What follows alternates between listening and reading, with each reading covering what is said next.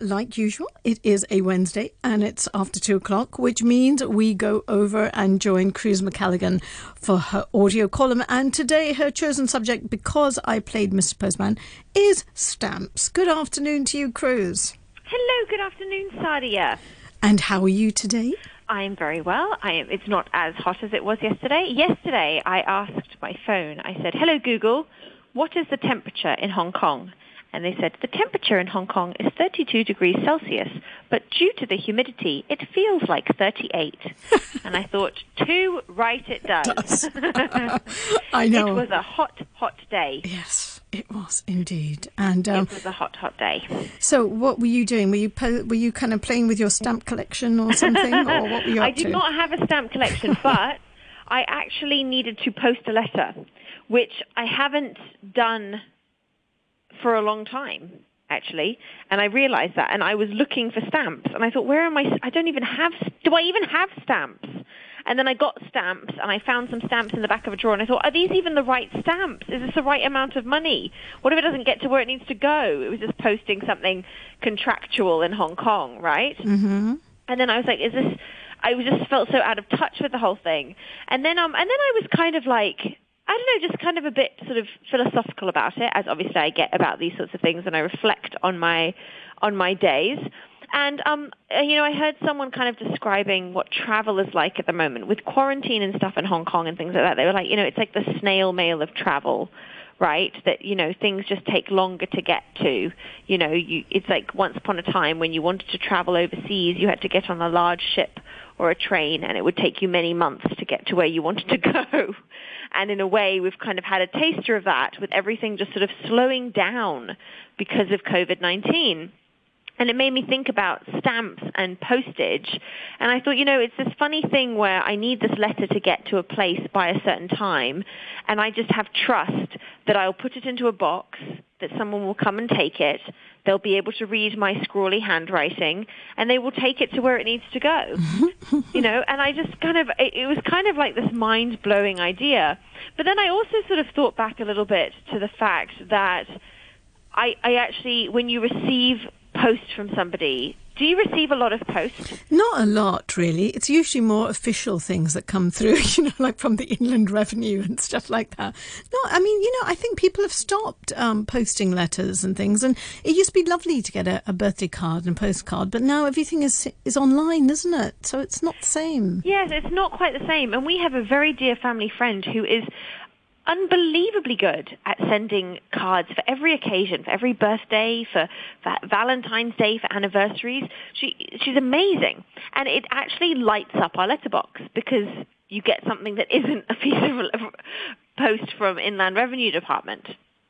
And it just made me realize this idea of the whole stamp concept of just like you put something in the corner of a piece of post and it's going to go where it goes. And I just realized, back in the day, now we're so insecure. You send someone a WhatsApp message, and if it doesn't have the 2 ticks, or have they read it, have they not read it, I need to know if they've received it immediately. I know. I've even had people I'm WhatsApping before, not even people I know well, maybe people I'm doing a transaction with, buying something with, a client from work who said to me, I can see you online, so why aren't you replying?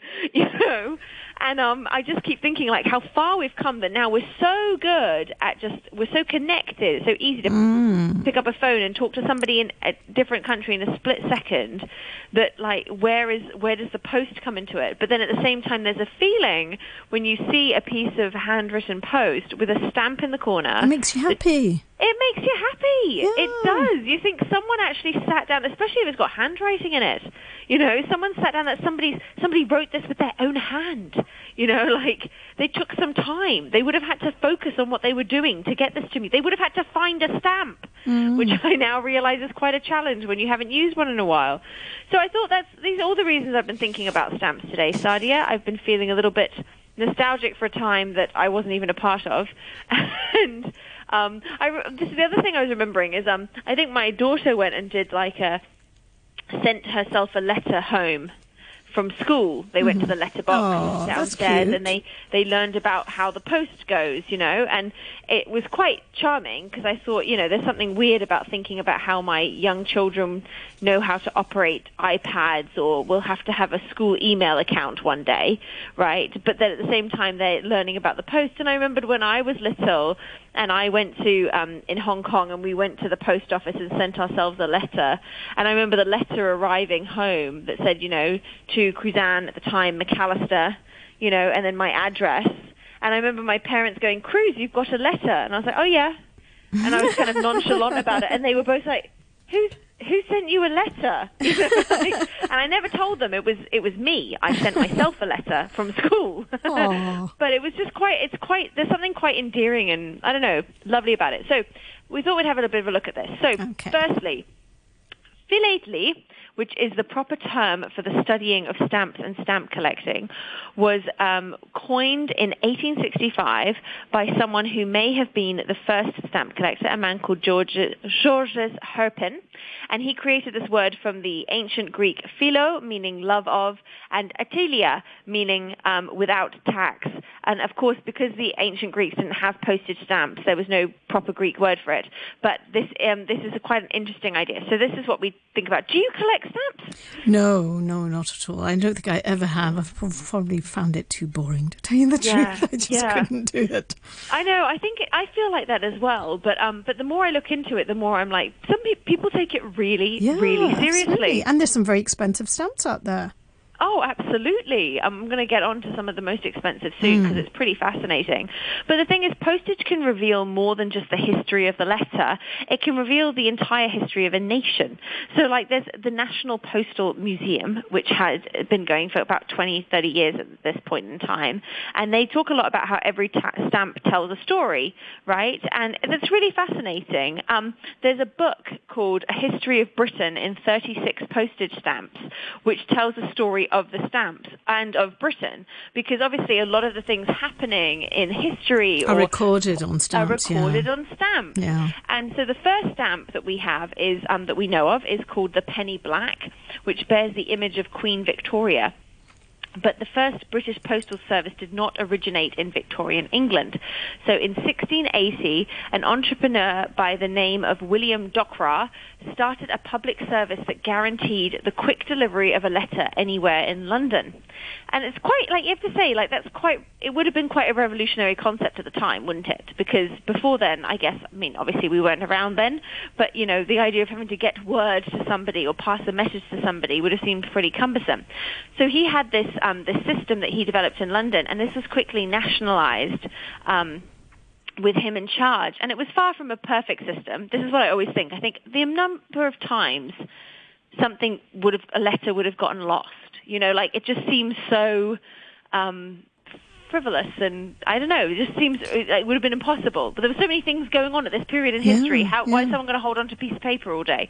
But the point was, it was actually very expensive to send a letter at the time, and the worst part was the recipient was expected to pay. So, as you might imagine, that presented some problems because either people weren't home or they flat out refused to pay for the letter that was coming. And, of course, there was obviously blatant corruption in the system, and it just didn't work, and it remained in place for far too long. So there was all these sorts of things that, like, someone tried something, this chap William tried something, but it didn't really work. About 50 years later, there was an ambitious polymath named Rowland Hill who thought he could do better. So he ran a progressive school for which he also designed a central heating system, a swimming pool, and an observatory. So he was quite an accomplished dude, this guy. And his skills weren't just about kind of architecture and things like that. He was also a painter, an inventor, an essayist. He was quite like a remarkable kind of guy. And one of his most famous pamphlets, which was on post office reform, its importance and practicability. Sounds like a lovely pamphlet, that. Yes, it sounds like a delightful pamphlet. He argued for abolishing the postal tariffs and replacing them with a single national rate of 1 penny, which would be paid by the sender, It's like, wow, that's actually quite a good idea. But the post office ignored his idea, so he published an essay, and it quickly gained ground among the public because they were like, actually, that's a really good idea, an obvious idea. I'm wondering why we didn't do it before, but it's a pretty good idea. And then he was summoned by Postmaster General Lord Lichfield to discuss postal reform. And during their meeting, the two of them, they actually sat down in this meeting. And I think this is such a quaint idea that there was a point in time where two people were in a room thinking about an adhesive label that could be applied to an envelope to indicate payment. Had to think of the concept of a stamp. Mm-hmm. And though it gained momentum with the public, who really wanted sort of an affordable way to connect with distant friends and family, officials weren't convinced, and they called it kind of preposterous and this is ridiculous, and how could we possibly make this work, and all that kind of stuff. And then, but the thing is that this guy Hill, Roland Hill, who invented the first stamp, he was far from alone in his passion for reforming it, and he eventually earned support from other people and powerful organizations to convince Parliament to implement his system, which is, again, just adorable to think about. Someone being so passionate about postage, that, and it was so important that happened, and it paved the way for so many things. In 1839, he held a competition to design all the necessary postal paraphernalia, and the winning stamp entry depicting a young queen's profile came from one man called William Wyon, who based the design on a medal he had created to celebrate her first visit to London earlier that year. So already, with the first stamp ever, we see this kind of moment in history type idea being captured. Yeah. And now they worked together with an artist to refine the portrait and develop the stamp's intricate background pattern. And after deciding to produce the stamps through line engraving, they then found some line engravers. It was quite an involved process. There was artists and designers and line engravers, all for this one little stamp. And the penny black stamp, so remembering it was mainly black. If you imagine black, you could look it up online, obviously, but black with a white silhouette of Queen Victoria's head. And it was called the penny black because it cost a penny and it was black. So that makes sense. And it went on sale May the 1st, 1840, and it was a huge hit. And it was suddenly the country just seemed smaller. Can you imagine? It's I guess in modern times, this is what we've had with things like WhatsApp or email. Yeah. So suddenly everything is just smaller and closer and easier. And over the next year, just in 1 year from that first stamp going on sale, 70 million letters were sent. Gosh. So from 1840 to 1841. And 2 years later, the number had more than tripled. Wow. So, I mean... Well, somebody did well with it. Totally. And other countries soon followed suit. The penny black's design was so well received, it actually remained in use for 40 years. Wow. It had some color changes, and they, had some perforations or some, frilly frames for it or whatever. But, most of the time... It was pretty amazing that it lasted that long. So the idea that, this little invention someone came up with became pretty much an overnight huge hit and totally revolutionized the way people connect with each other is amazing. I also was trying to look into why we put stamps on the upper right corner of envelopes. Yeah, because there's a set thing. We've always done that, haven't we? I mean, I don't think anyone's put it on the other side. Is that what's the reason then?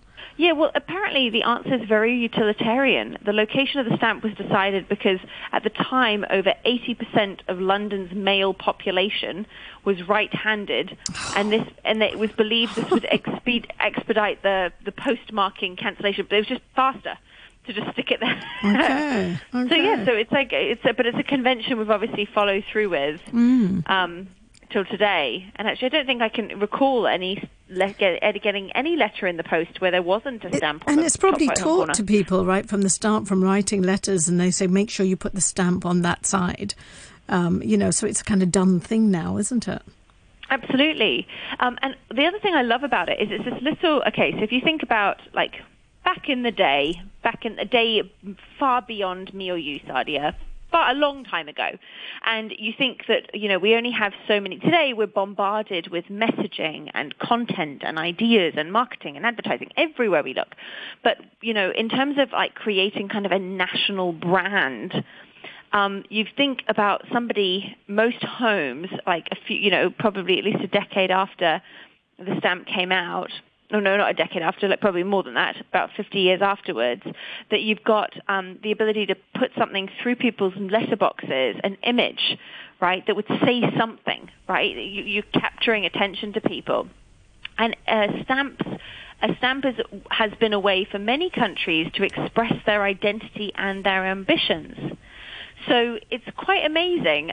And there's a few countries that have really understood this kind of opportunity, including Czechoslovakia, whose government hired a noted artist and graphic designer to design its stamps, as well as its money and almost every other official piece of paper when the country gained its independence after World War I. So this is quite an incredible idea that you're creating this kind of look and feel to what your country represents or embodies, like this kind of sense of national identity that obviously became incredibly important during periods of conflict and war. Like, what are we actually doing any of this for? Who are we? What do we mean in the world? And something as simple as a stamp was something that could have contributed to how people saw that. Who are the important people? Who are the people making history? Now, I'm not saying all those people deserve to be on a stamp, but who are people valuing at that time? Which is quite remarkable, like what things have happened. And I think about that now, and I think about like Hello Kitty stamp collections. And you think it is a commentary on on our society. For I think sure. you can track back exactly what's going on just by looking at the stamps. Absolutely. Yeah, so it's really, really interesting. And so I think, of course, people do collect stamps, right? Like they do. And I am not tempted to do so myself, but I can understand why people do. When you see that they are this tiny little inch-long glimmer into a bit of history or significance or something, that they do tell these little stories. And so there's a lot of different kinds of people who collect stamps. According to the Guinness World Records, the most expensive stamp in the world is the British Guiana 1C Magenta. Okay, so this particular stamp was sold in New York on the 17th of June, 2014. So this is quite recent history, I suppose. I mean, not super recent, about 8 years ago. But if we think about that, this is modern times. 2014, we have email, we have phones, we have Apple, we have all this sort of stuff.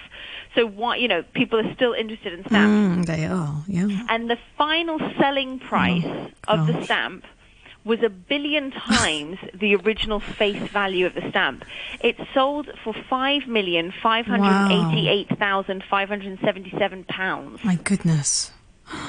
Can you even imagine, Sadia, something that small? Well, I hope somebody didn't use it on an envelope or anything like after that, I think, Oh, my gosh. You'd hope so. Yeah. So it's quite an incredible idea that, this tiny thing would have that kind of significance to it. I mean, it just terrifies me because I guess the only other things we think about having that amount of value for size would be like diamonds or something like that, that you can hold the entire cost of a building. But there are or so many block of collectors buildings in your hand. Yeah, there are so many collectors, I'm sure, who've got incredibly expensive stamps, and people are on the lookout for it as things happen, you see. So, yeah. I wish I'd started. I know. I think it's quite interesting.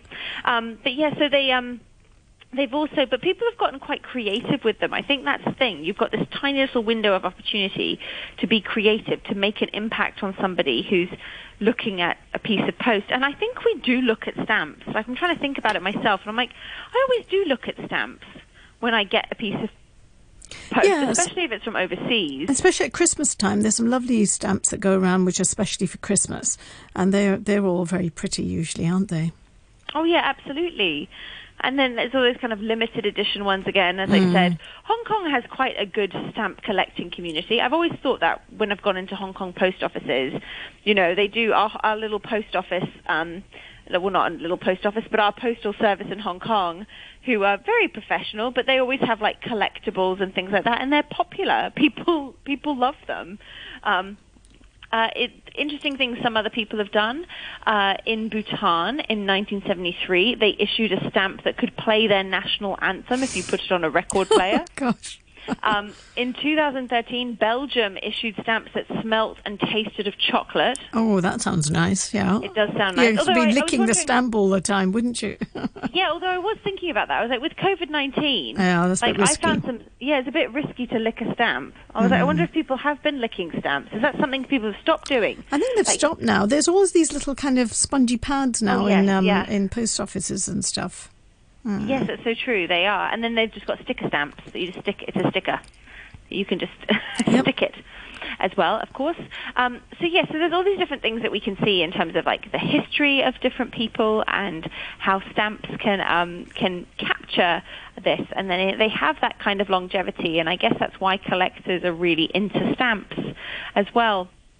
It's this kind of understanding of a significant certain events experienced by different nations, the way that way that countries represent themselves through their stamps as well, because it's not just local. These things are going overseas and they have an impact. So even though they face a bit of an uncertain future as we move increasingly towards digital means of communication, I don't think we're ever going to be able to completely get rid of snail mail. No, probably. we can't. Or the postman. And Bright has just sent a message to say that in the 60s and 70s, the postman or the milkman were the ones who would help you if you were in trouble. So bringing those letters to you, to your front door, or unlocking or climbing over the gate and opening a door for you, opening a window or whatever. So it shows you that they also had a role. And it was a friendly postman who would also tell you about things that were going on in the area to the police or just as local gossip. So thank you for that, Bright. And I think we've just about run out of time too now, Cruz. Yes, I can leave you one quote to finish on. Which is by Josh Billings, which says, "Be like a postage stamp. Stick to one thing until you get there." Brilliant. I shall keep that in mind. Cruz, thank you so much for your audio columns. You'll be back with Noreen next week. Thank you, Sadia. All right. We'll see you then.